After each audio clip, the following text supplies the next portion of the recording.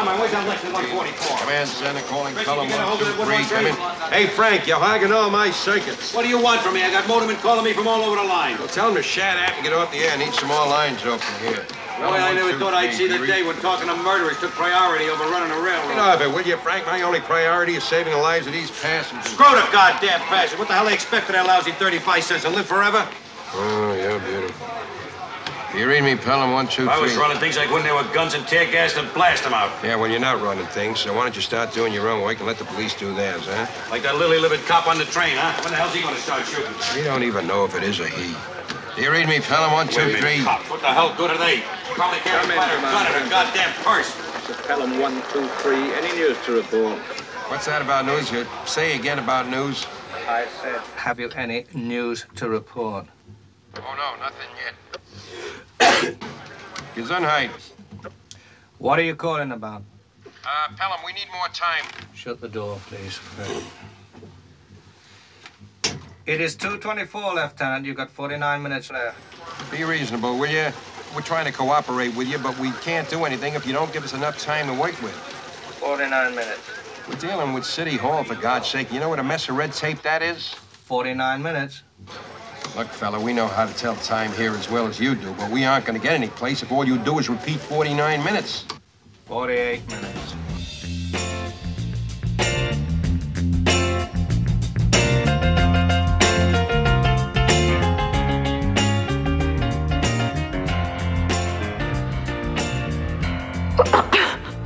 I don't know what you like. I like to watch, Eve. What do you mean, you like to watch? I like to watch.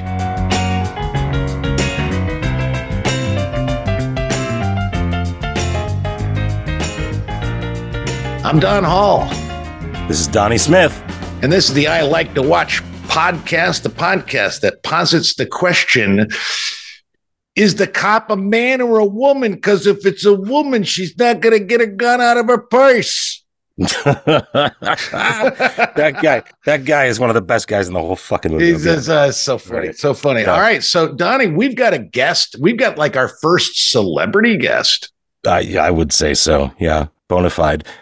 We are thrilled to be joined by a very special guest. He is a writer, director, and producer of more than 20 feature films, including Wise Guys, Midnight Run, 29th Street, Trapped in Paradise, Bad Boys, Double Take, The Whole 10 Yards, Middlemen, Columbus Circle, Vanquish, The Comeback Trail, just to name a few. His career in Hollywood spans 4 decades. In that time, he's worked with legends such as Robert De Niro, Morgan Freeman, Tommy Lee Jones, Nicolas Cage, John Travolta, Danny Aiello, Ray Liotta, Armin Mueller-Stahl, Meg Ryan, Eddie Griffin. He is an award-winning impressionist painter whose work has been exhibited in New York City. He's a guitar-playing raconteur, a mensch, a stand-up guy, an all-around good fella. Ladies and gentlemen, Mr. George Gallo. All right. Thank you so much, guys. Thank you. All right. You did. All right. He even left out your porn career and your Great, I'm coconut glad. balls. Well, we try to get PG-13 here, but No, yeah, we're pretty R-rated. You here. can't F-bomb if we F-bomb by accident. you F-bomb as much as you fucking Oh want. no, please, Okay. yeah, no, fucking A, go for This it. is an explicit language podcast. George, You know, Donnie- I got to tell you one thing. When you run off all those credits, it goes by in a blur, and I'm almost like, yeah, I guess I did do that stuff. I mean, it's funny, I don't think about it all that Oh, much. God, it's a beautiful career, George. Beautiful career. Thank you. yeah, and Celebrate- you still got more celebrate it. going on. You still got Fuck more. yeah. I hope so. Fuck yeah. Oh, yeah. I'm not. Yeah, it does. That's it. Well, Donnie knows you pretty well. I just met Yes. you. So I have some questions. One of the things really fascinating. I've kind of dabbled in a multitude of arts where I played jazz professionally for a while, and then and then I did theater, off loop, weird, fucking Dada-esque, bizarre performance arty theater, and did comedy, and then I did storytelling, and then I wrote books. And so my question for you, because you've got a storied career in writing and directing film, and you are also, which I think is equally impressive, an impressionist painter. And I'm sure you don't necessarily want to be codified in just impressionist, but you're a painter. But I am an impressionist. Okay. All right. Yeah. I mean, you never know if you play with or dabble with anything else. But what I was really curious is... I'm okay being put in the company of Claude Monet and Vincent Van Gogh. I have no problem. Well, there you go. Good company. So my question is, do you in your transitioning, going back and forth, do you find any parallels between the creative process of writing and directing a film and the creative process of painting? I'm curious about that. Yeah, parallels or differences? I can tell you the differences easier than the parallels. I mean, I enjoy probably painting a lot more because, as a painter, it really is your own.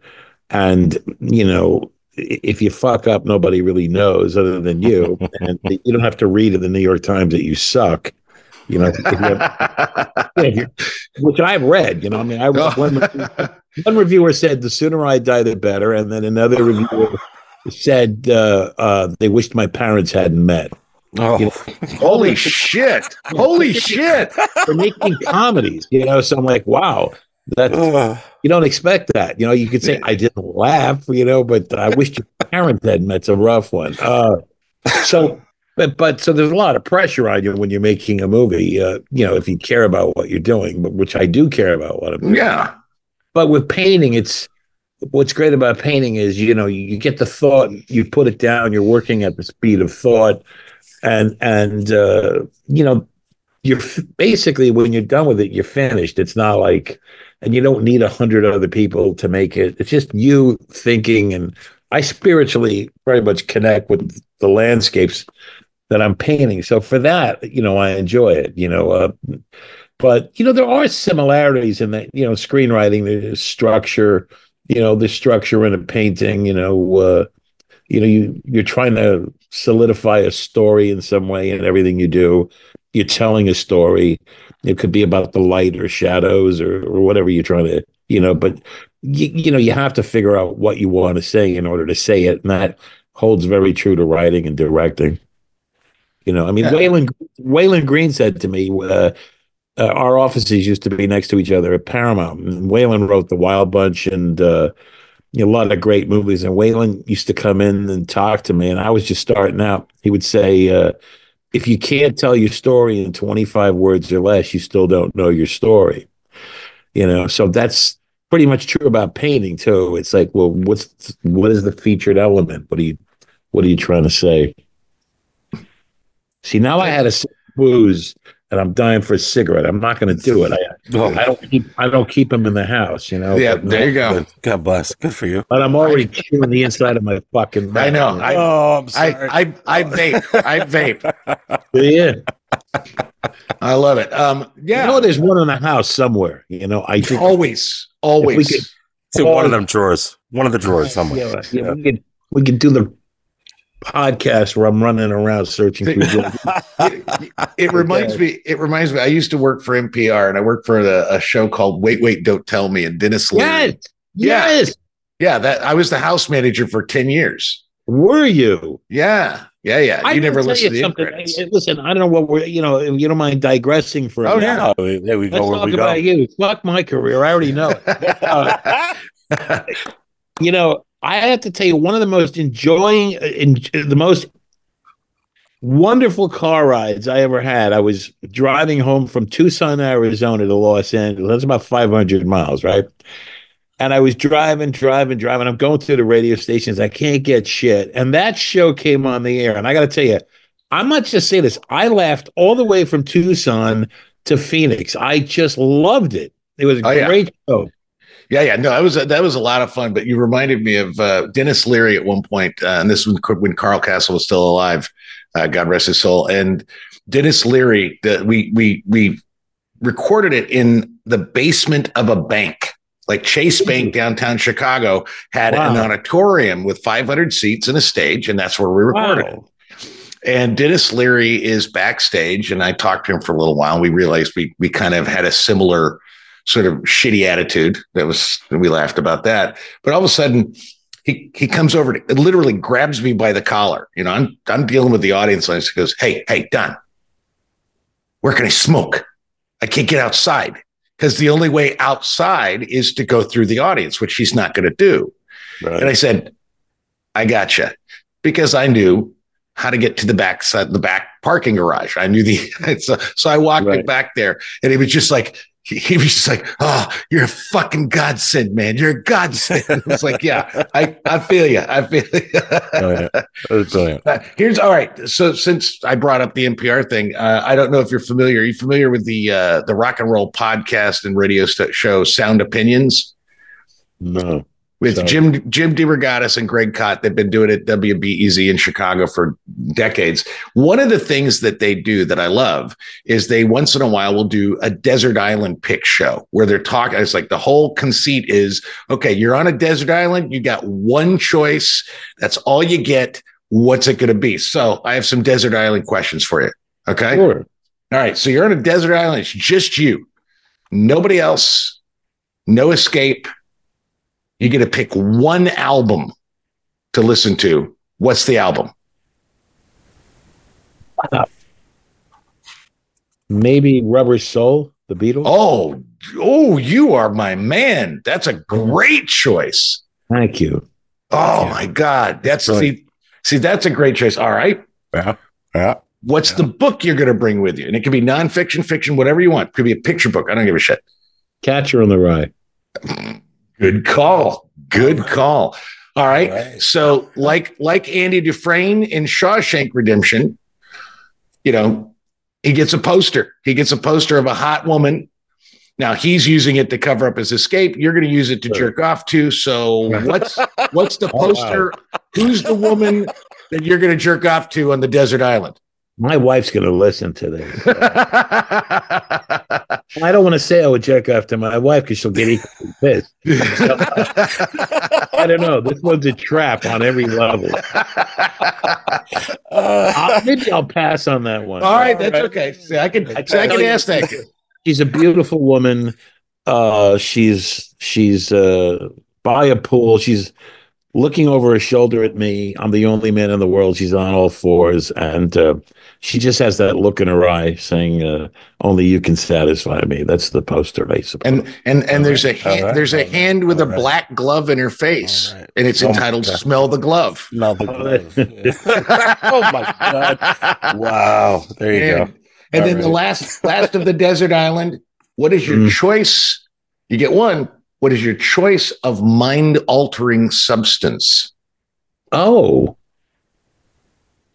Choice of, well, I'd probably be bourbon, but I think cocaine would make it go a lot quicker, right? Wow. Fuck, it's night again, it's morning again, it's night again, it's morning again. I don't care if I ever leave this fucking island. Oh, that's amazing. That is 30 years. It feels like 12 minutes. It's just moving. It's moving, man. I love it. It. That's so funny. And, all right. Here's my last weird question. Okay. So think of all the movies, not the ones you wrote or directed, but all the movies that have been written and directed in the history of film. What's the one movie you really wish you had either written or directed? Oh, wow. One I wished I'd written or directed. Maybe It's a Wonderful Life. Oh, God. Solid. I love that movie. I love that movie. George Gallo, the richest man in town. Yeah. And dance to the light of the moon. Yeah, I fucking love that movie, man. I love that movie. Brilliant. Yeah. That's a great choice. I love that. Dom, what would yours be? A movie that I would have written and directed? Pick one. I've never asked you. That's a good question. What would you do? Fuck off. I have to ask the questions. I don't have to have fuck you. I mean, I'll tell you right. The Godfather. Wait, you already got me in divorce court. Yeah. Honestly. Well, you're not going to film jail for that question, George. Come on. You're all right. You're all right. You're all right. Written. Okay. Written The Apartment.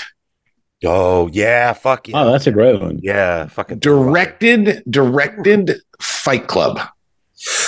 Wow. Yeah. Don's working on a book of perfect films.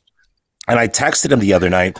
Fight Club, I love Fight Club. I texted him the other night because I was just watching it again for the probably fucking 100th time.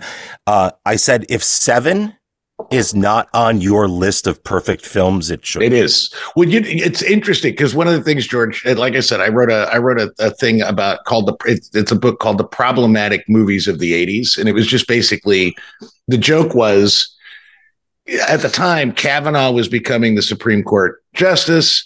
And he made this big thing in the hearings about how, hey, I watched Fast Times at Ridgemont High and Caddyshack, and this is just how he behaved. And I thought, well, I watched those movies and loved them, and I wasn't a rapist. I mean, not yet. Yeah. And so I thought, well, let me go revisit some of these comedies of the 80s and see if I found them in terms of sort of like the modern nomenclature, if they were problematic. It's a fun book.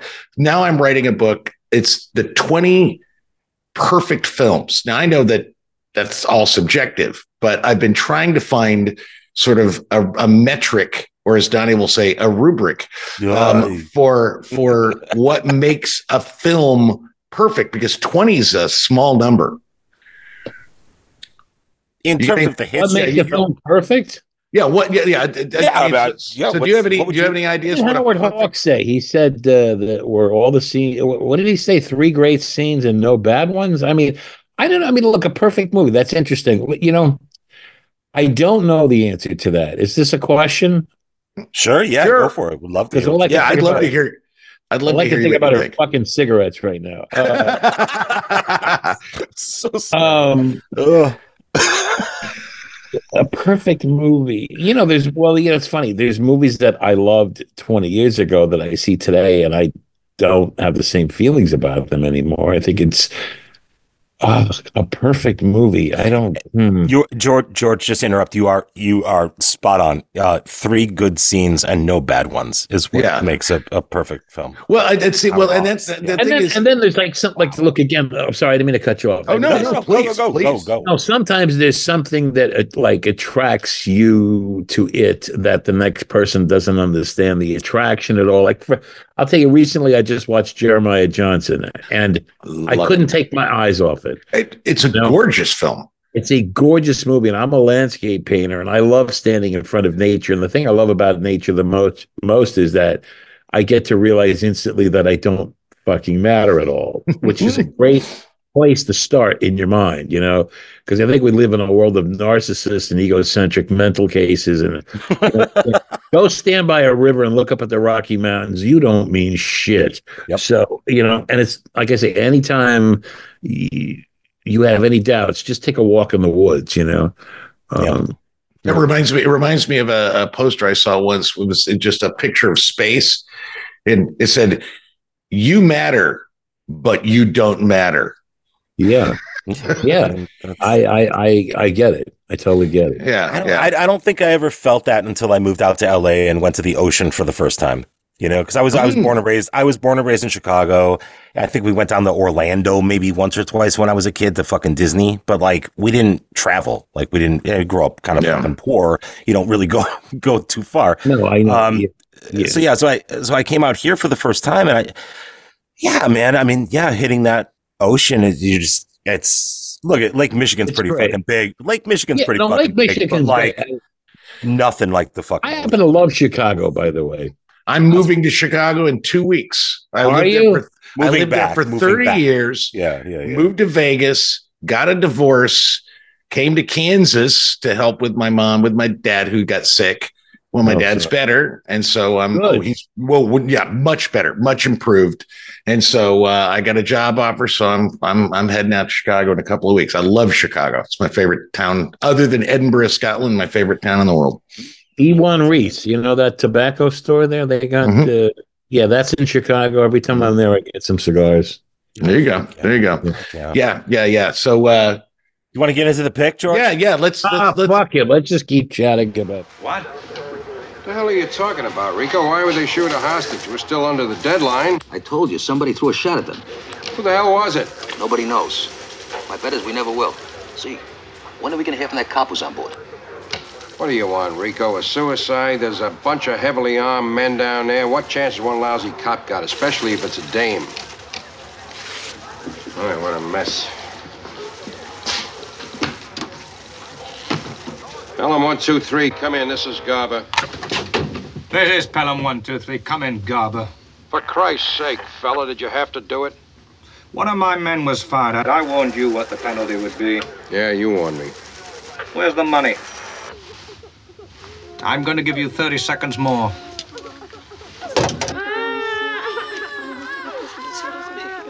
I thought I had seen this film. I really did. And when I sat down to watch it, I realized, oh, I haven't seen this. And this is so much fucking funnier than I would ever even have associated with it. Hysterical. It's fucking fall down funny. So yes, tell us about the movie. It's one of the fun parts about our podcast. So, like, we'll do this from time to time, like introduce movies. I had never seen Pennies from Heaven. Yeah, I knew about it, of course. You know, especially walking. And I love it. He didn't like it, but I love it. So that's part of the fun of this podcast is not only to introduce each other to shit that we've never seen, but also, you know, gush about good shit and, you know, enjoy the bad shit too, because there's some fun bad movies out there. We've done some bad movies. We did a live thing. Count me in on that one. Listen, a lot of times I'd rather watch something terrible than something fantastic. You learn a lot from the bad stuff. You do, and I can't stop laughing at bad movies. Yeah. It's like, oh, get the fuck out of here. This is working, you know.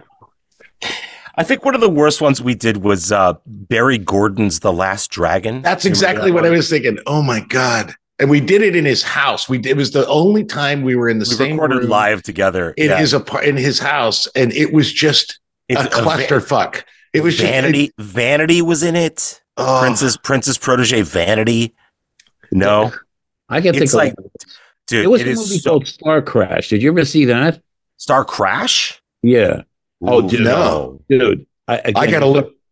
You got to smoke a joint and watch Star Crash. It's life changing. I'm writing it down. Oh yeah, right? It's Joe Spinell, Christopher Plummer. Yeah. And some outer space movie that I think they shot in Italy. The set over the top ridiculous. I got to tell you, I watched it with a friend of mine in a theater when it came out because my friend was the manager of the theater. I wished I remember what we were doing. We started changing the dialogue as we were watching and talking out loud. We took over the whole movie. People were in it. I wish I remembered it, but we were. Oh yeah, fucking Joe Spinell. Yeah, Joe Spinell was like the Darth Vader of the movie. And he's so clearly, but I'm serious. He's like this Darth Vader guy with a fucking like little goatee. He's so clearly from New York. They say he's from the planet, and he comes out and goes, it's almost like you cocksuckers. I'm gonna fuck you up with this here ray gun. You say one more fucking word. Oh, they gotta be kidding, man. Oh my God. That's so funny. All right, so what's the movie that you picked for us, George, and why do you like to watch it? The Taking of Pelham 123. You know, the Taking of Pelham 123 really, okay. I think it came out in 1975, if I'm not mistaken. 74. 74. All right. So that means I'm 18 years old. I'm a senior in high school. I got my Super 8 camera. I'm running around shooting movies. I want to be a filmmaker, but, you know, I'm in upstate New York, so I'm as far away from that as one can imagine. And I used to go to the movies every weekend, and I saw the Taking of Pelham 123, and I literally said, that's what I want to do. Those are the movies I want to make. And it definitely had a major impact on me.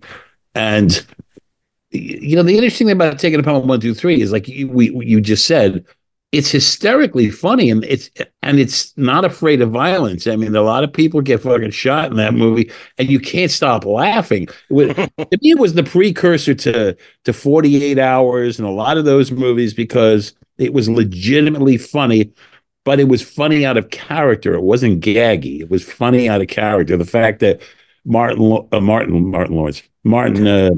Balsam.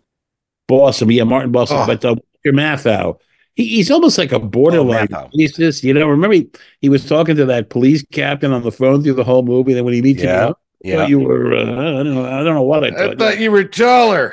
Yeah, right. You know, there's so much stuff that comes. Plus, the movie's incredibly tense because a lot of that movie they have 1 hour to keep all these people from getting killed. So you're wound up, And to me, it was like just that screenwriter, Peter Stone. Peter Stone, yeah.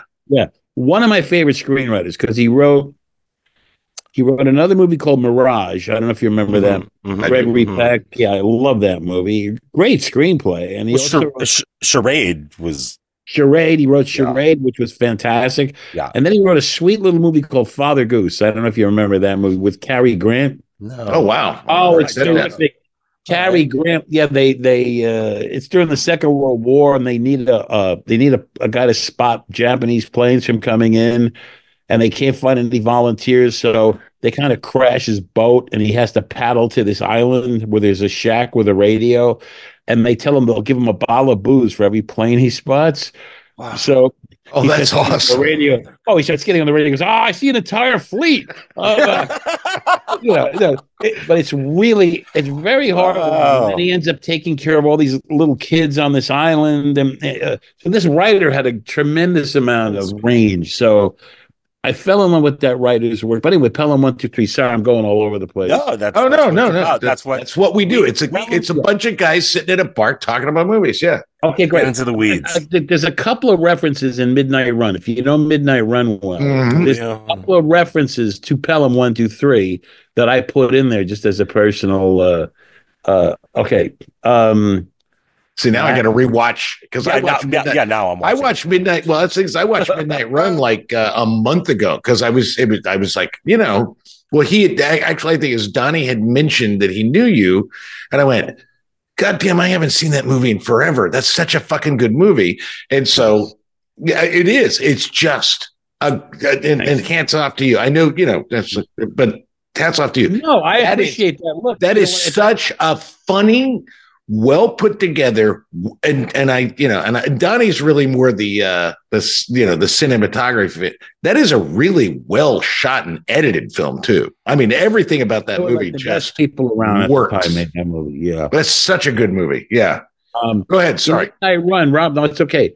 Robert De Niro's on the phone in the first 20 some odd minutes of the movie. When he lands in New York on the phone, he's on the telephone.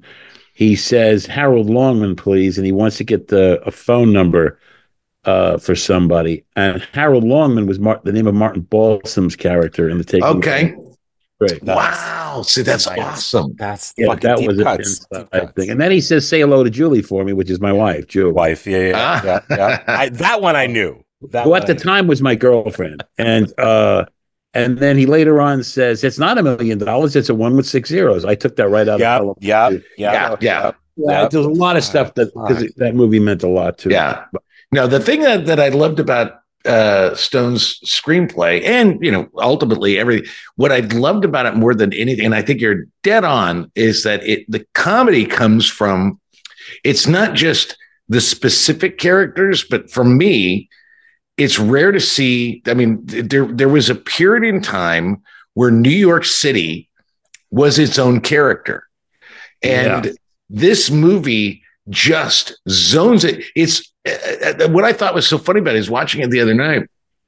It hit me that not only is this a great heist movie, I mean, it's a great heist movie. It's got high stakes. It's got great tension. It's really fun. Fucking Shaw is absolutely dead on. I mean, all this good stuff, but it's also kind of a satire of New York City. And it's just so fucking funny. Yeah, I don't think any movie that I can think of really captured New York City better than The Taking of Pelham 1, 2, 3 at that time in that city. I mean, and it was so blunt. And New York is a blunt city. It was especially then, oh, yeah. What does he say when he goes, what are they going to say within the mayor's office? What are they going to say? Who's they? The voters. Oh, he goes, what they're going to say? The liberals will support you along with the blacks will support you along with the Jews, and the Puerto Ricans won't give a shit. Right. It was so unafraid and so raw and so because that's how people would behave in those situations. Yeah, I think you laugh at seeing people without filters.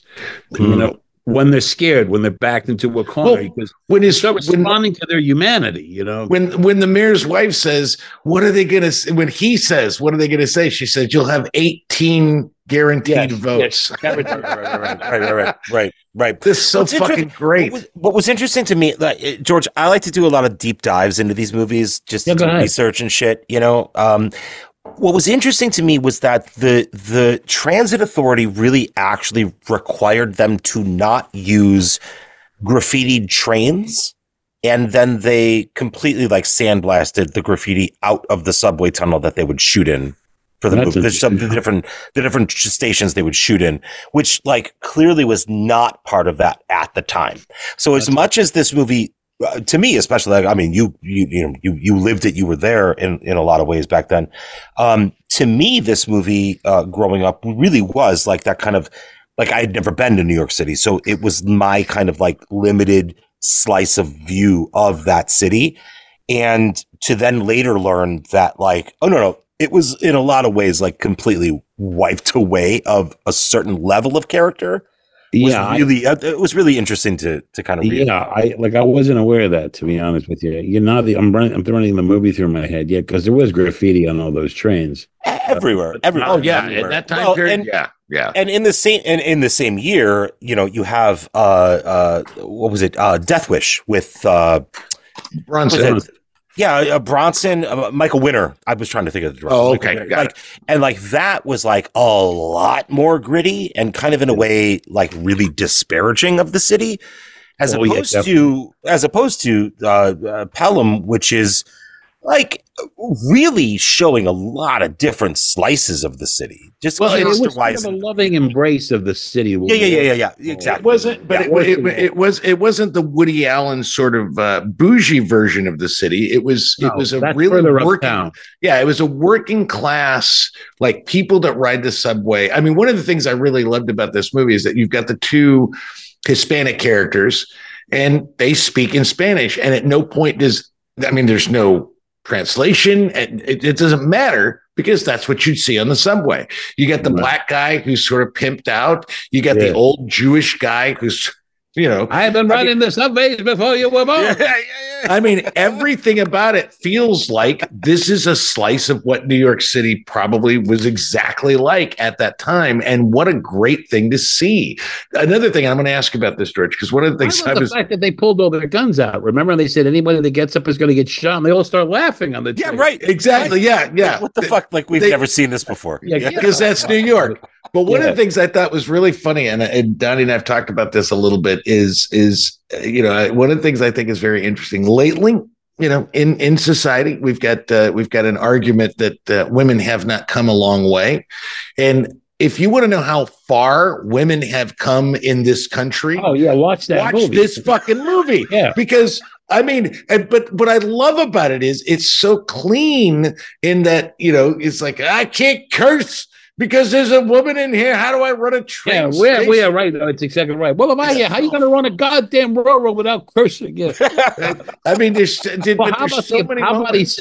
How about when they say there's a cop on the train and the guy is a man or a woman, and he says, Jesus, I never thought of asking. You know, it's Yep. What is the other guy? He goes, what good is a goddamn woman cop? You can't fit her gun in her fucking purse. Out of her purse, yeah. But I also really love, so you've got that kind of through line, but I also, I had to pause the film. I was laughing so hard. Yeah. And it's a throwaway line. Again, it's a throwaway. Mathau is so fucking good because it's a throwaway line, is when the cop, who is obviously a man, but he's got hippie hair. Oh, yeah. Stay here, miss. Yeah. Stay here, miss. I thought I was going to shit myself. I laughed so hard. Oh, it was wonderful. Go play with your fucking trains. Remember? Yeah.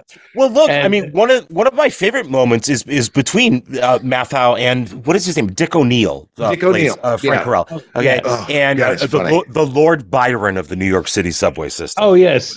You notice how flames smoke shoot out of his mouth. But he do your goddamn instructions. Remember, you dumb son of a bitch. If you don't do what I say, you're going to be having dinner tonight with Kaz Dalowitz. Exactly. And it's that moment where he grabs him and he like kind of throws him down, or he gives off balance and falls or whatever. He knocks him off his chair. No, the look on his face, because it's the camera looking, it's a high angle, kind of not high angle, but like shot at him, looking back at Mathau. That I don't think that was fucking planned. I think that's one of the most real moments of the fucking movie, because the look he gives him, it's like, again, just as an actor, it's like the look that he gives him. Like, I don't think he was expecting to fall down or be thrown down. Oh, I think you're right. Mathau. It fell out from underneath him. Yeah. Yes. But they kept the shot because it was the best shot. Because it's fucking brilliant. Yeah. That reaction shot is fucking brilliant. So good. And that's to me, like, that's the realism that this film kind of brings in so many fucking ways. Like, you have some really great actors here with Balsam and Shaw and Elizondo and Mathau. Like, you've got a lot of like post World War II guys who like came back, like survived, came back, and like they're real guys. Like, they're like, Yes, well, that today is largely vanished. It's very as a writer, if you want to write a very sort of male character, you go, who the fuck's going to play this? It's like I don't want to shit on him. Go ahead. Well, no, I mean, I'll shit on them. I don't care. I worked with them, and they're very nice guys. So you get Gerard Butler, or you get Jason Statham, and it's like, but those are guys those are like pretend tough guys. That's what I'm saying. But that's what you get now. Well, the real version. Donnie and I've had this conversation before, and I'd love to hear what your thoughts are, because I have one of the things about anything. Nothing. Just go paint a goddamn landscape. Go paint Jesus a fucking Christ. tree. God damn. But one of the things that's very interesting is, and I don't know where this shifted, because there's always been really pretty people in the movies, but the kind of movies that I'm really always very interested in. I mean, I love Redford in the early days, and beautiful people, but there's something about a film where no one in the movie is pretty. They look like real people that you're going to see. Everybody on that fucking train, one of those people on the train, they're not model attractive. No, they look like they bought a ticket. Exactly. They're like real fucking people. Mathau looks like a real guy. Yeah. Balsam looks like a real guy. Jerry fucking Stiller. You know what I mean? Like, looks like a real guy. And there's something that's missing when we don't have movies that actually have people that look like the people you're going to see every day. It kind of loses. I don't know. What are your thoughts? Well, I agree. I mean, this you could do hours on this. I mean, Your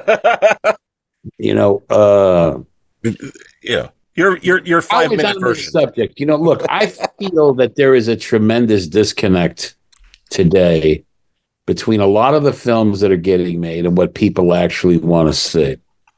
And I think what worked always about the movies was that you watched people that were somehow relatable, that were going through similar issues that you might be going through, or what would you do if you were thrust into this situation? And you, like you were sort of the same person, in that today, I think there's something about a lot of films that are getting made where there's something elitist about it. And as a result, there's been, let's say, more of a chasm between the work that's getting done as opposed to, the average person, the audience member who comes home and, if he's watching a TV series or they're watching, or they're going to the movies. I don't know if I'm making my point well. No, I think you are making your point well. Why do we love Pelham? We love Pelham because it's like those people are all people we know. Yeah. Every moment every one of them. Right.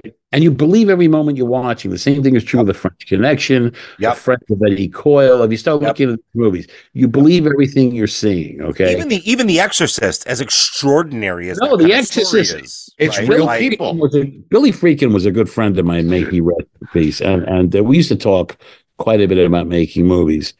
And again, those guys, they all came from working class backgrounds, those filmmakers. They're like you see, some of those actors fought in the Second World War, the Korean War. They just they were rooted in reality. You know, if you again, I'm not putting any of this down. I want to make no. But if you lead a very comfortable life, what are you drawing upon? You know, like as an actor, what are you drawing upon as a writer? What are you drawing upon as a director? If everything's been sort of handed to you, and you start to get this sort of almost detached kind of view of things, you know, I don't know. Anyway, there's a big difference. I mean, look, I'll be honest with you. I've had this conversation with other people where, like, I'll turn on the TV with the volume off just to look at imagery. You know, the thing I do as a filmmaker, I'm always interested. And I look at it like a minute, and I go, I don't believe any of this shit. I don't believe the image. I think it's horseshit. It's too fucking pretty. That guy looks like he just got out of the makeup chair. You know, Yeah. It's all horseshit. None of these people sweat. None of these people sweat. Yeah, I have a theory. Not one of them ever took a shit. It's like bullshit, you know.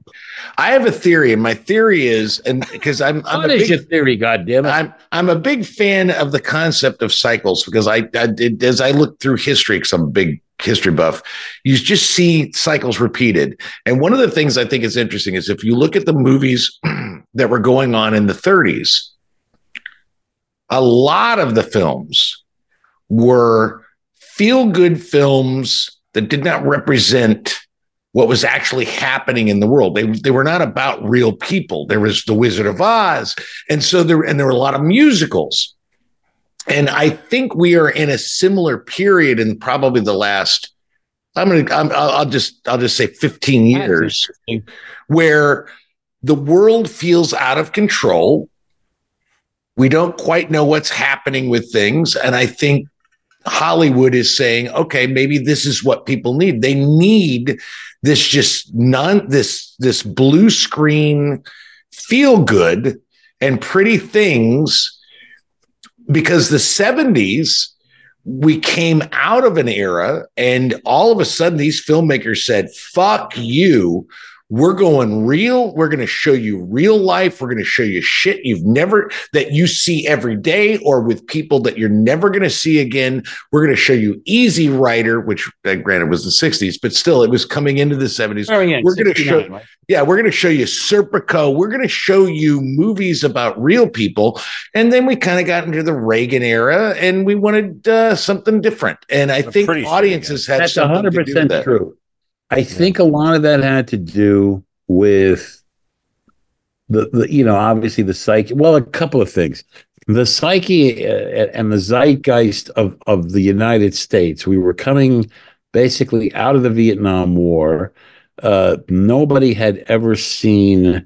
Okay, and this is not meant to be some sort of speech. This is just just a view of things. You know. Of course. We were coming off the Vietnam War, which America, I think, took a tremendous degree of pride that they could win any fight.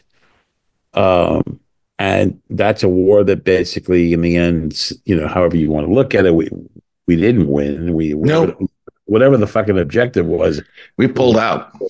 Yeah, we pulled out. Yeah. So I think that reverberates in people's souls. Plus, it's the first time that we had ever watched a body count on the news. Mm-hmm. Like the idea of a war was this distant idea. Oh, they're fighting over the Second World. Can you imagine if someone had a camera, you know, on the beaches of Normandy? Normandy. I mean, yeah, my grandpa was on Normandy, and the war would not have continued. Not a question. I mean, you know, where like you lost 10,000 people in the first 30 seconds. You know, I mean, that kind of stuff, if that was being shown on your TV screen every night, people would have a different view of the war. So it was this sort of thing that the public was separated from. With Vietnam, it was in your living room. Mm-hmm. And then, Kent State and students dying, protesting. So a lot of stuff happened that I think changed the way people look at things. And I think, again, that also leaks into the culture, leaks into the arts. And I think a lot of it was, fuck bullshit, we're going to make real. Yeah. And And then I think people got tired of real because then then disco comes out and everybody starts Coke. And then Star Wars and Jaws. It turns right around. Yeah. It's a cycle. It is a cycle. Now I feel like maybe we're a little unsure where we are. I don't know where we're going. I'm not sure where we're heading. Well, because I always said like the 90s was that kind of resurgence of the 70s in a big way. It had some feel. It had some feel to that, yeah. Yeah, with the the kind of disruptors of Soderbergh and Tarantino and Rodriguez, Spike Lee. Those guys I'll watch all the time, because I feel like, look, I love artists. I love artists. I love actors. I love musicians. I love filmmakers, painters. Writers. I love literature. So I love being in the hands of an artist. I want to go on the trip with them, whatever they're saying. It's a personal thing, a journey. I want to go on the trip with them. These studio movies, to me, I know I'm looking at movies where there are 43 fucking guys in a room, women, whatever, in a room trying to, if we do this, that'll mean this. I don't feel like I'm in the hands of an artist. It's more like, it's like, we want to make a painting, but we're going to take a poll of we're going to do it by committee. Yeah, and the thing is, I enjoy an escapist entertainment. Donnie and I have had a big, long standing feud for 50, 60 episodes now, because I grew up reading comic books. That's how I learned to read, was comic books.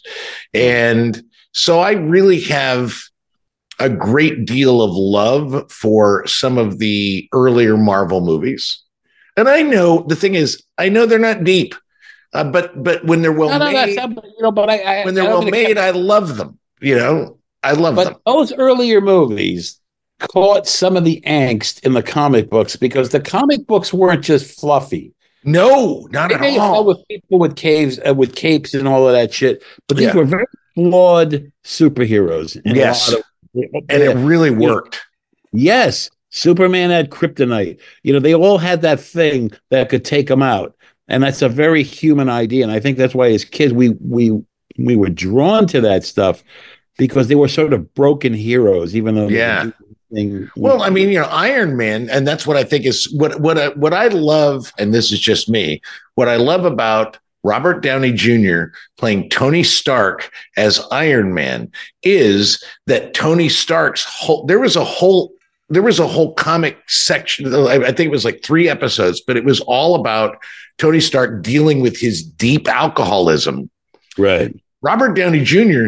dealt with his fucking drug problem.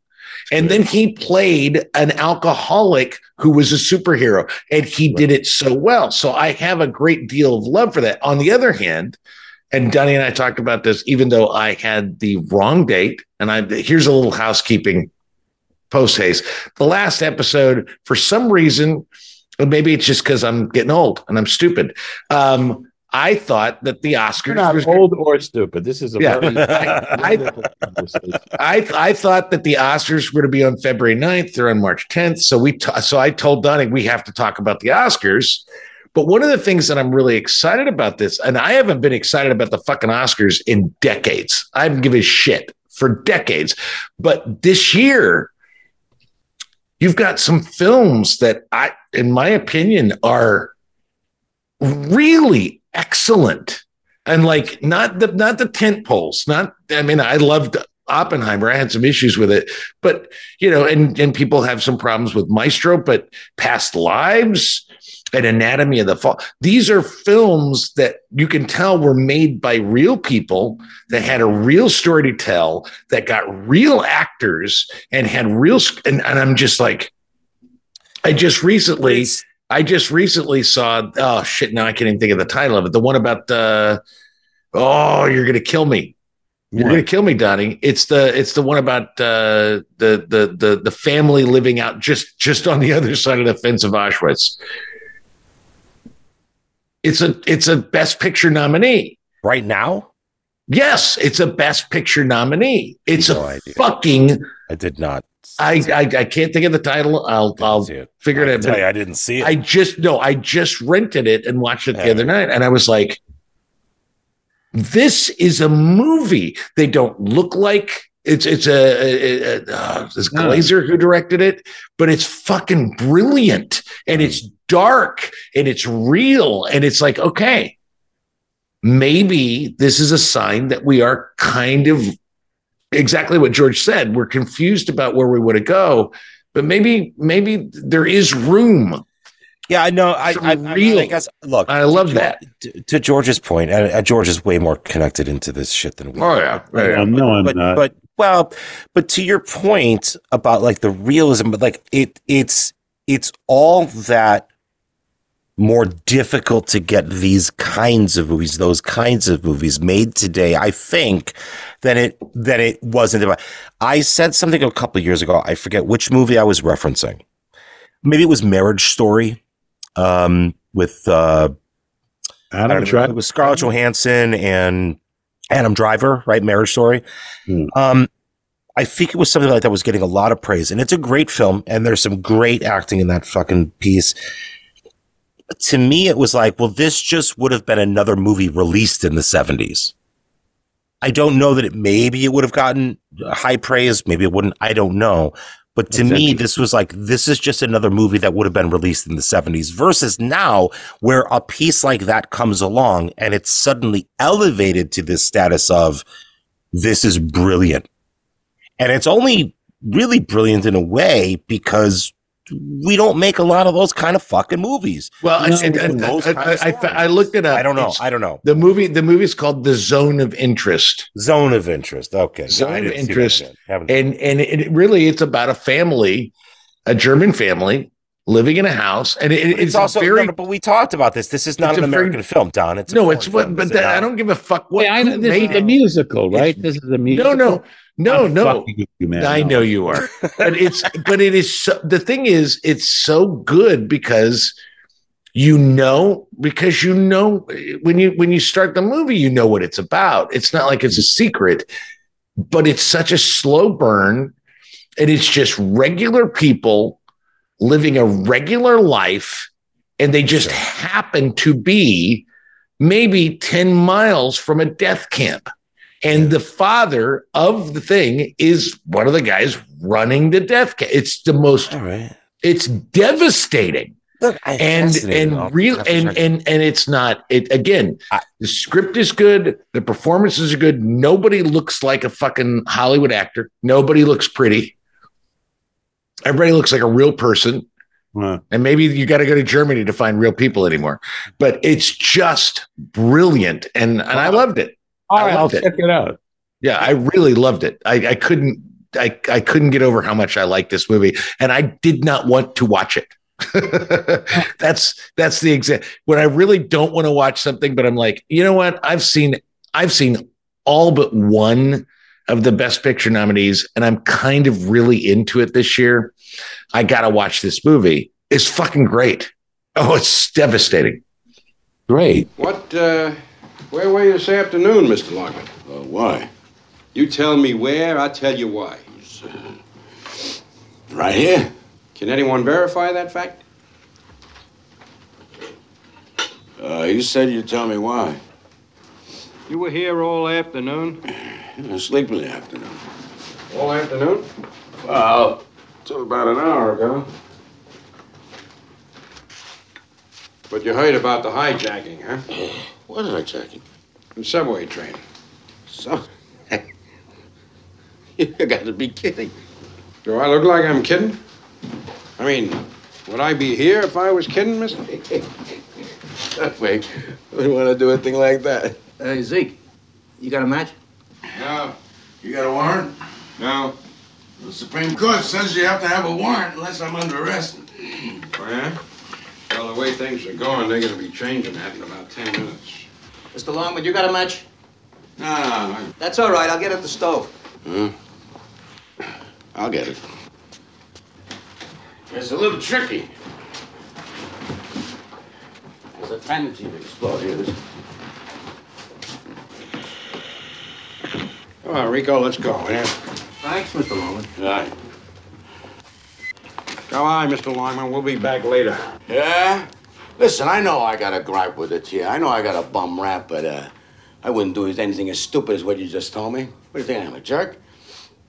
Just do me a big favor. Will you get the hell out of here, for Christ's sake? Come on, Mr. Longman. We have to follow our leads. It's our job. Yeah. Big deal. Look, I got my rights. This is my home. I want a little peace. Well, just do me a little favor, will you? Get the hell out of here. Sorry if we bothered you, Mr. Longman. Sorry, Rico. Gesundheit.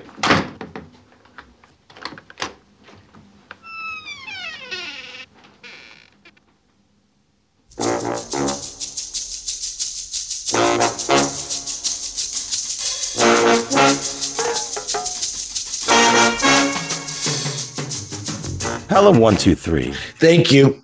I was going to say, what the fuck does that have to do? No, George, look. No, I'm totally joking. It's fine. It's fine. We do this all the fucking time. Trust me. Oh, yeah, it's supposed to be. We get off. We go like fring. We do it even sometimes just between the two of us. Yeah, always. This movie, I have a specific question for you. So, sure. Owen Rosman. Yes, Owen Roisman. The cinematographer, yes. Right. Brilliant. I mean, dude, you're talking, just for our listeners, I know you know, but he got an Oscar nom for the following films: French Connection, The Exorcist, Network, Tootsie, right? Like, he was Oscar nominated. The guy knows his shit. He goes down in the subway. He's like, this is what I got to work with. What the fuck? They can't set up a ton of lights because they got to break them down every night. So he's like, well, here's what I got to work with. I'm going to work with what's here. We're going to blow it out with, brighter bulbs, spray them down, et cetera, et cetera. What does aspect ratio mean to you? Like when you're filming something, right? Because initially this was going to like be 1.85, I think. Yeah, 1.85. And then he went down there with the kind of Panavision, the kind of CinemaScope, and was like 2.35 is the way to go. And so I'm anamorphic lenses he used. Right. So I'm just wondering for you, how does that translate to like us? For us lay people, what does aspect ratio mean to you? What is the difference between shooting 2.35 and 1.85? Like what are those different? Oh, it's a very interesting question. Okay, because look, as a painter,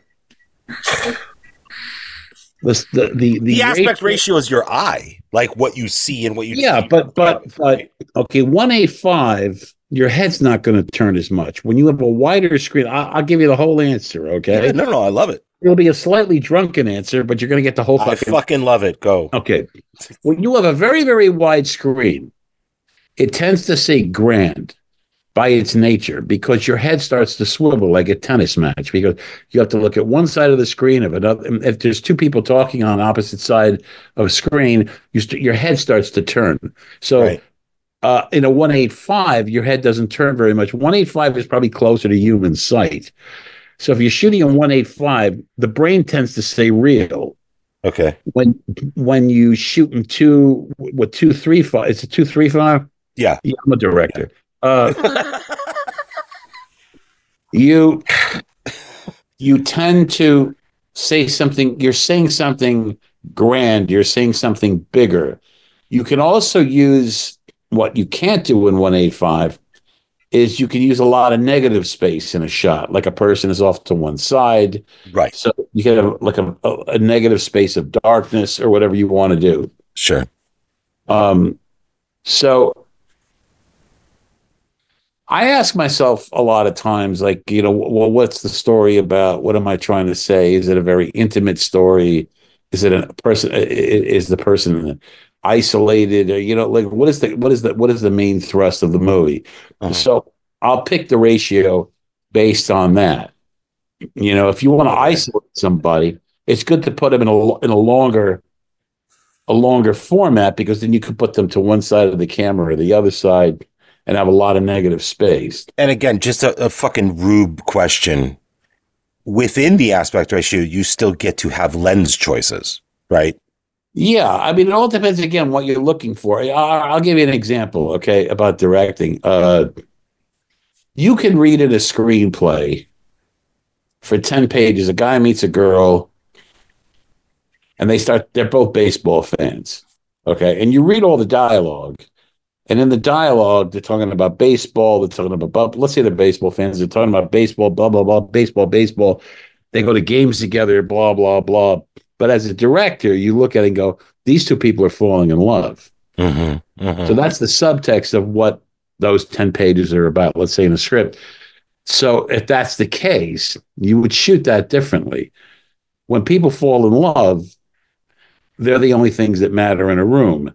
So if you, let's say, shoot choker shots, you use longer lenses, the background starts to come out of focus. It's only them in the room.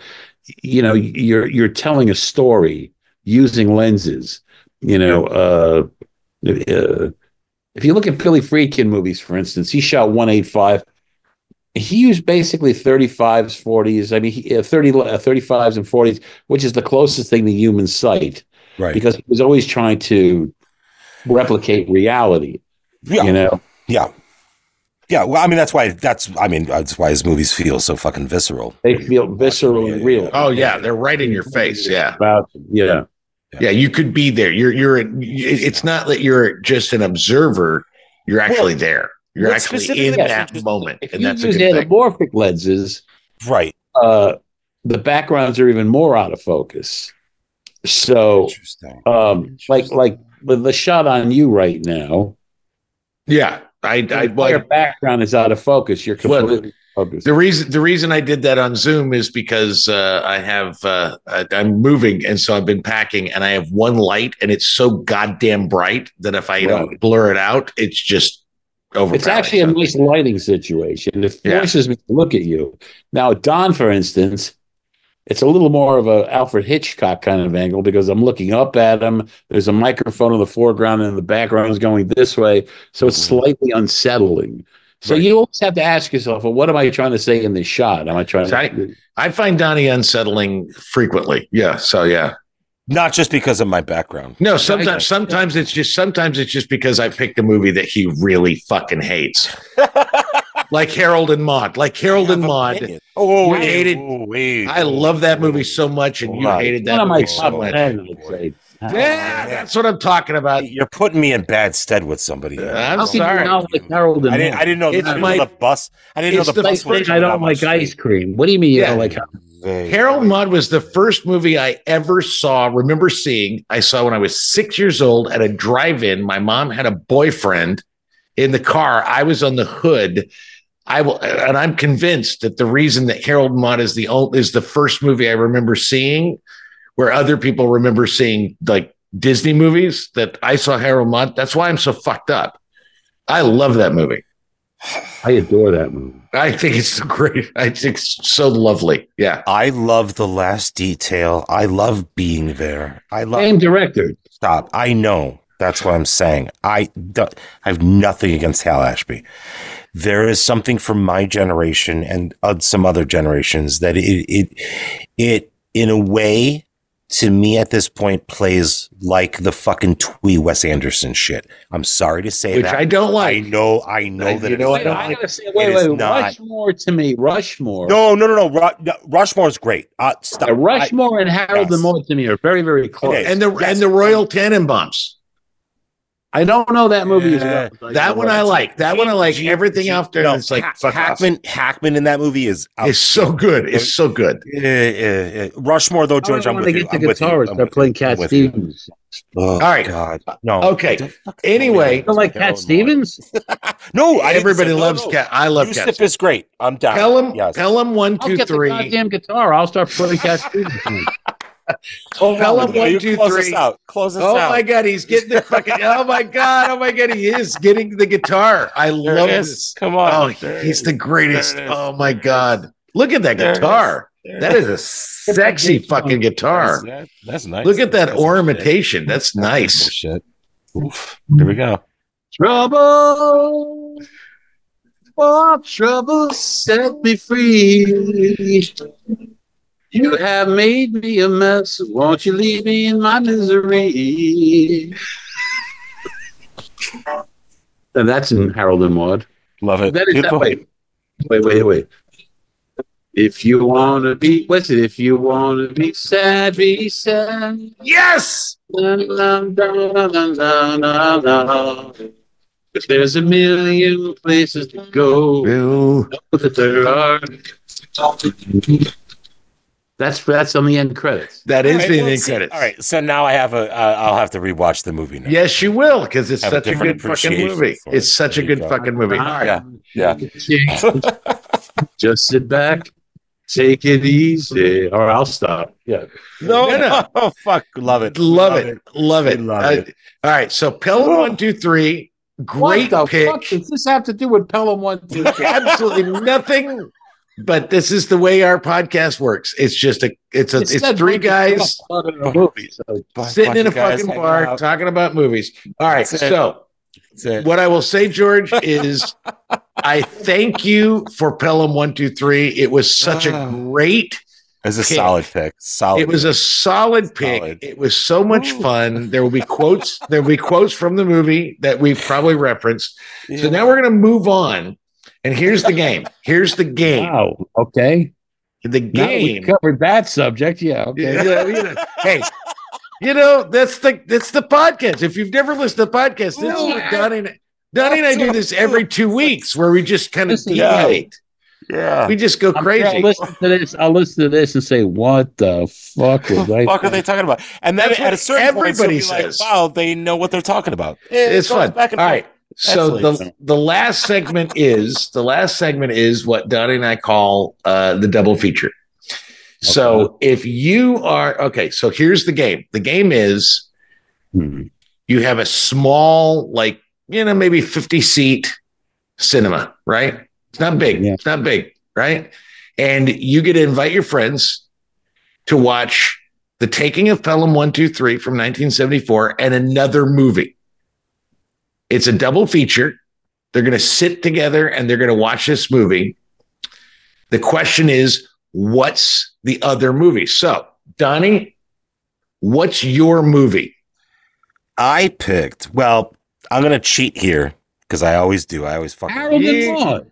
Well, yeah, Harold and Maude. Now I'm going to fucking pick Harold and Maude. Why not? What the fuck? Why not? With George Gallo doing all the Cat Stevens. Just fucking him. no. We're replacing the entire soundtrack. You can do it all. Replacing the entire soundtrack. I was originally going to pick you motherfucker. Orphans in the Storm. That's a fucking deep cut. Jesus Christ.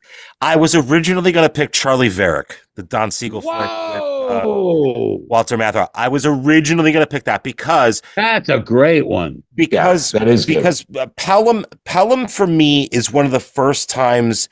And look, I grew up watching movies with my parents in and out of cinema. Like I had everything, just watched everything. And Pelham was one of the first times I saw Matthau in a non-comedic role, even though he's fucking hilarious in this movie. Right. Okay? It's not the Neil Simon kind of shticky shit. It's not the Bad News Bears. Yeah. Right. And fine. And I love him in that shit too. So just FYI. But Charlie Varick was one that I saw probably about, I want to say I saw it later. So I want to say probably about 15, 17 years ago. So I saw it later, and where the fuck was this movie my entire life? Because this is Matthau as a fucking badass. Oh yeah. He's still sarcastic. He's still kind of he's always going to have that shtick. He's always going to have that shtick. He's got it underneath it. But he's a fucking badass in this movie, and this is a badass movie. Yeah. So I almost, but in terms of the heist, in terms of the feel of New York City on the street at a certain period of time, I gotta pick 1995's Die Hard with a Vengeance. John McTiernan. I mean, it obviously the script did not start out as a Die Hard movie that was rejiggered to kind of fit the John McClane kind of shit. It's a solid movie, and it really feels like Pelham to me. I just watched it last week. It is man on the street. They are literally out there with people. Yeah. It is Subway. It is a heist movie. Yeah, I would 100%. I would, and in order. Yeah. What order would your audience sits down in the 50-seat theater? What are they going to see first? What are they going to see second? I would do Die Hard with a Vengeance first because it's just more modern. It'll get you. But the people that really want to see a dope flick will show up at 10 o'clock and come see Taking of Pelham 1, 2, 3. All right.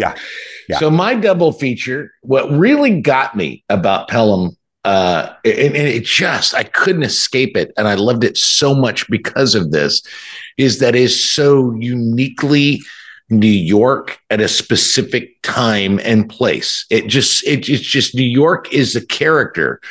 The other thing that really got me is that there were high stakes that were really kind of devastating, and it was still very funny.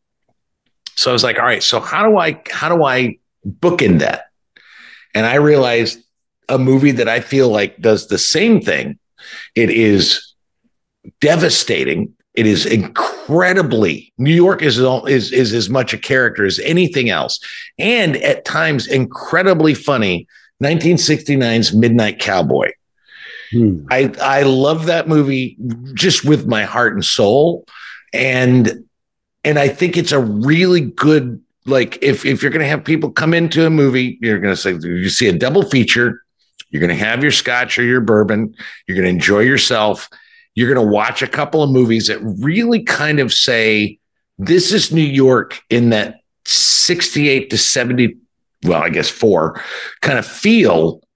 And it's really authentic and feels real and feels good.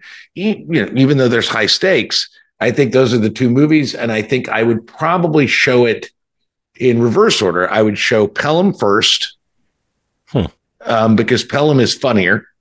Yeah, and it's got a specific sensibility. And then I'd show Midnight Cowboy, because Midnight Cowboy is a much darker film. It's still funny, but it's got a much darker ending, and it shows a seedier side of New York than Pelham does. And so that's what my double feature would be. All right. So George, what's your double feature, man? I don't know. I have if you want to focus on New York at that time, there's a movie called The Hot Rock. Are you familiar with that movie? I've never heard of it. I'm writing that down. You have You're to killing me. Okay. 1972. Okay. Yes. Oh wow. Okay. Robert Redford, George Siegel, Zero Mostel, Paul. God damn. Fucking Peter Yates directed it. Roman wrote the screenplay. All right. It is one of the most unknown, underrated, wonderfully funny movies. All right. It's a very simple premise. It's Robert Redford just gets out of prison at the beginning, and his brother-in-law is George Siegel, and George Siegel wants to steal a diamond out of the Brooklyn Museum, and it's such a New Yorkie movie of that time, and through the course of the movie, they keep stealing the diamond and losing it in a worse place that they have to re-rob. It's fucking hysterical. And like I say, Peter Yates directed it, who did Yeah. And all these very serious movies, but it's sort of this unknown masterpiece, I think. Yeah, I mean, there's a scene. I mean, the movie is utterly ridiculous, but they shot it so real. There's a scene where the guy that loves to drive cars, he lives with his mother by the highway, and they literally listen to records of the Daytona Speedway, and it's nothing but the engines roaring. They just sit there listening, like crying. It is such an absurd movie. I love it. You never saw The Hot Rock? I can't believe it. No, I've never heard of it, George. Right now, my list includes Star Crash, Father Goose, and Hot Rock. Star Crash. That's just like fuck. I'm watching all these. I'm watching all of these movies. No, Star Crash you watch because like you're like bored. Oh, no. The Hot Rock is a terrific movie. Is it like Brink's Job ish, or is it? But it's like, I don't know how to describe it. It's just it's like it's some sort. It's like an absurdist. It's I don't something to like, be seen. It's like 4 New York guys get hired to rob a diamond from the Brooklyn Museum. They get hired by this guy, Dr. Mimosa, who is this diplomat at the UN, and he wants the diamond stole. I think it's called the Sahara Stone. But I mean, they hypnotize people, and the key word is when you hear the words Afghanistan, Bananistan. Oh no! Stop. Manchurian Candidate shit. All right, yes, all right, no, all it's right. hysterical. It's, like I say, it's an amazing cast. It's I'm gonna find this. All right, so and Don. So what Don, order? Hold on. What order are we going to watch it? You got Pelham and you've got Hot Rock. Which order are you going to make your audience watch them in? Well, if you're making if you're doing if you're programming an event where you're saying movies in New York in the 70s, I'd probably do Hot Rock first because it's a lighter movie, and you just laugh your ass off, and then you go to Pelham 1, 2, 3, you're in a great mood, and then Pelham 1, 2, 3 takes a dark turn, right. Obviously. And then I think you would take that trip, but you'd walk out of there saying, "Wow, I saw two of the best movies ever shot in New York." Yeah, and then we play Charlie Varick. Done. There you go. There you go. Yes, Charlie Varick, definitely. Fucking done. God. There you go. Beautiful. All about George. Thank you so much, man. You're a joy. You're awesome. No, seriously, you're fun. I enjoyed it. Can I be honest with you? I was dreading this. I was like, oh no, I'm sorry. I said to Julie like a half an hour before the start. I was like, why the fuck am I doing this? I can't talk about Pelham 1, 2, 3 for 2 goddamn hours. And what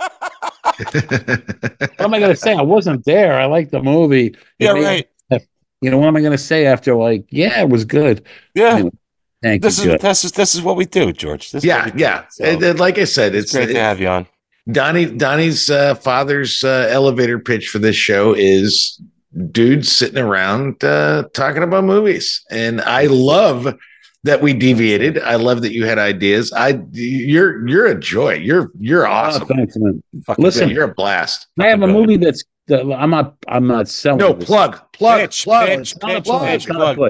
it. I directed a movie a couple of years ago that got tied up in litigation that finally looks like it's going to be playing in front of audiences. And the reason I'm bringing it up is because it is about the year 1974. Mm-hmm. It's called The Comeback Trail. I don't know if you're familiar with it, but it's Robert De Niro, yes. Tommy Lee Jones, and Morgan Freeman. George, tell everybody what it's about, because the premise is fucking. The premise is Robert De Niro in 1974. He plays it's sort of like The Producers. He plays the world's worst movie producer. He's so brilliant in it.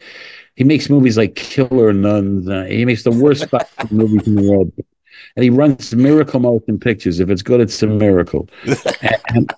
And he can't make a hit movie, so he decides that the only way he can make some real money if he puts together what appears to be a movie and heavily insures the lead actor and kill him in a stunt. So they hire Tommy Lee Jones to go to the old actor's home, and they meet Tommy Lee Jones, and he was a star like 50 years ago. He's like Randolph Scott in 1974, and he's completely suicidal. They go, he's perfect. He wants to die. And they heavily insure him, and they make this movie, and they try to kill him before lunch, and they can't fucking kill him. He survives every fucking stunt.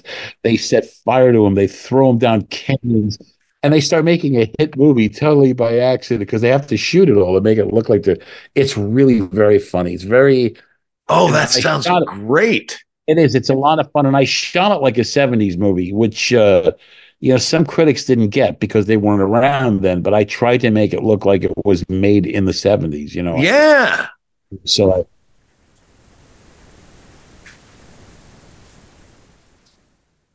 Yeah.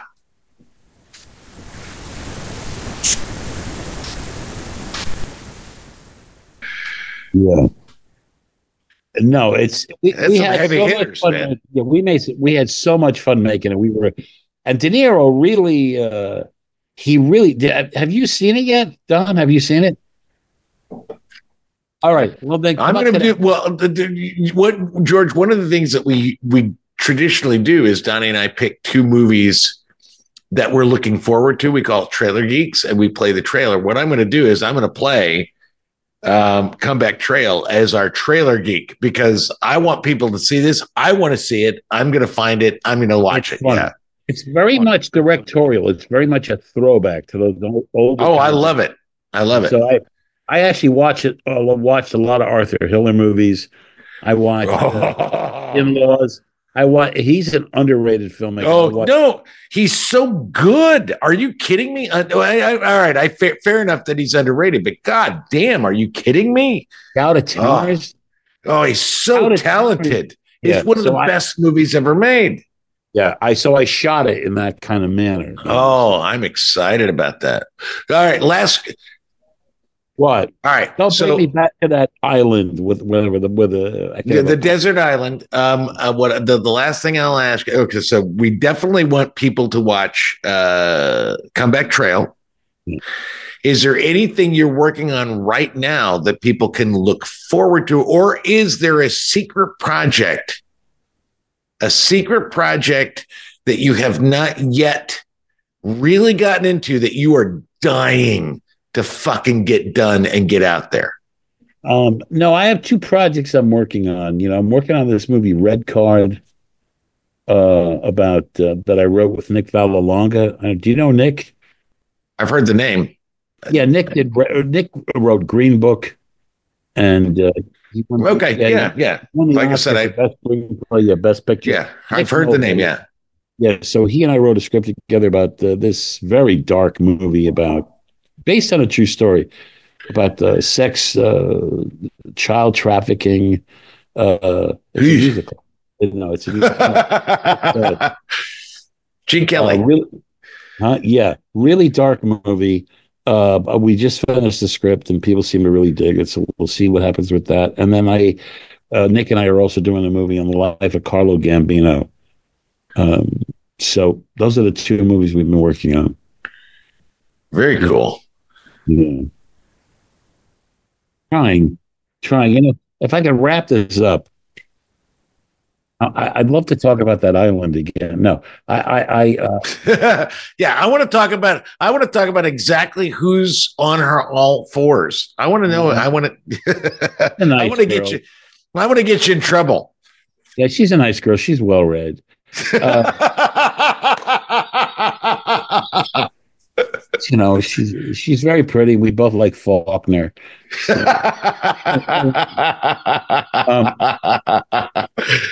and she was in an Ionesco play. So I think nice. Now, what was the fucking question? You wanted to wrap this up. You were gonna wrap this up. Wrap this up. Yeah. Who the hell knows? I don't remember what I was gonna say. Hey guys, this was a blast. Thank you so much.